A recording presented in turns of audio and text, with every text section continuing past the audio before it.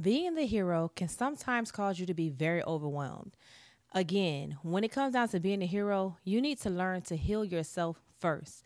We try to be so selfless that we don't know when is the right time to be selfish. Sometimes you have to be selfish with your time, selfish with your love, selfish with how you handle people and who you allow in your space. Not everyone deserves to be in your space. Sometimes the very people that you're pushing away be the people that you need to kind of like draw near to. And then those others that you're drawing near to are the ones that you need to kind of like step back from.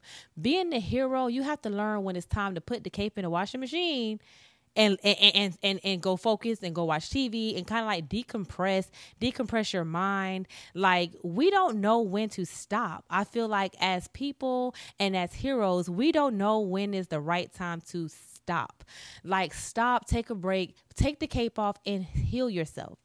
Heal yourself from the things that you are battling. Those traumatic experiences and the times where you can relate to those people, so you connect with those people, you connect with them in a broken space because you're broken as well. At some point, that situation almost broke you, and maybe you got mended back together, but you didn't become completely whole again because there's still some cracks because you weren't completely renewed. You weren't a new thing. You just kind of learned how to navigate that. You learned how to move on because you're so strong. And they are in the middle of it. So what you're trying to do is ensure that they don't go through what you went through, or try to help them in advance so that they don't hurt the way you hurt, or so that they don't feel the way you had to feel.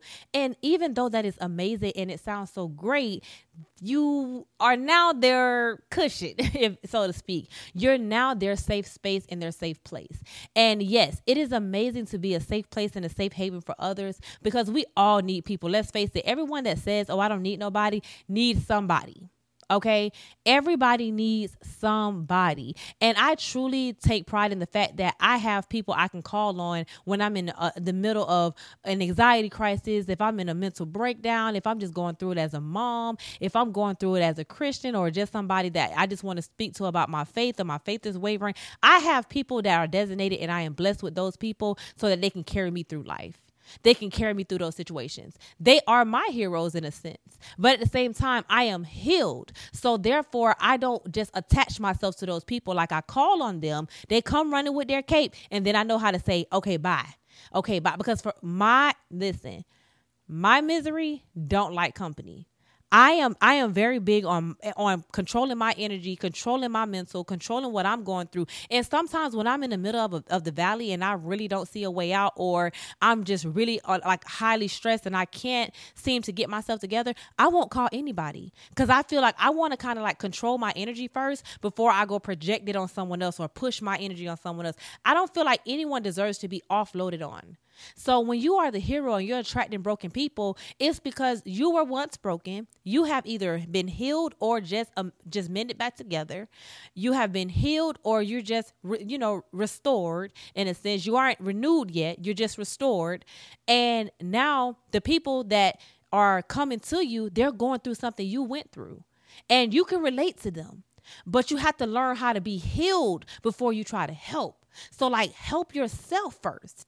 Learn how to help yourself. Learn how to heal yourself before you try to help others. It is okay. For example, with me, my stillbirth experience on November 29th, it'll be 1 year since the death of my son.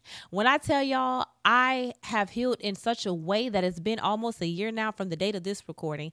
It's been almost a year, and I can truly say I'm just now coming out with this podcast. The podcast released on September 26, 2023, and I can truly say I finally am ready to talk about it. Yes, I had a 4-episode docuseries because I just didn't want to have to explain to people what happened, because I am a pretty transparent person on social media, and I'm just very big on keeping that transparency and just connecting with my tribe and letting my tribe know what's going on. But I did not do a podcast or anything about my experience until I felt like I was in a place of being healed. Not a place of, I'm still, of course, grieving. I'm not in a place where I'm minute by minute anymore, though. I'm officially day by day, week by week, month by month. I'm not crying like every day no more. I'm not, in a place of just full brokenness. I have been completely, I ain't gonna say completely, I have been I'm at a good point of just being renewed in a sense. I'm at a good point of not just renewal, but just strength. I'm at a good point where I can talk about it to others and I'm not crying. Even if they start crying, I'm not crying. That's kind of like how I know I'm in a really good healed place. Yes, I may have more healings to do. Yes, I know that my mind, body, and soul have to make sure that they're aligned all in one so that I can fully like walk in my purpose and fulfill my purpose and help other women. But like, for example, currently at the date of this recording, I literally am, I'm not open to inboxes, if that makes sense. Like, I'm not open to like full on inboxes like, hey, if you're going through this, inbox me. Granted, people have inboxed me. People have wrote me. People have reached out to me. I have talked to other moms. I have reached out to a couple other moms that have lost their child or even went through specific CDH, and stuff like that. But not like, oh my God, I got to reach out to these people. I want to find out what their story is. No. Or, oh, everyone, hey, my inbox is open. No. Will I respond? Yes. If I feel the need to, or if I have the answer, but I'm not in that place where I want to fully like help heal other people because I'm still just barely healed. You know what I mean? Like, I'm healing and I've healed to a certain extent where I can talk about it and where I can share my experiences. But I'm not in a place of like complete wholeness where I feel whole again and I'm ready to just go have another baby and everything is just great and I'm good to go. I'm not there.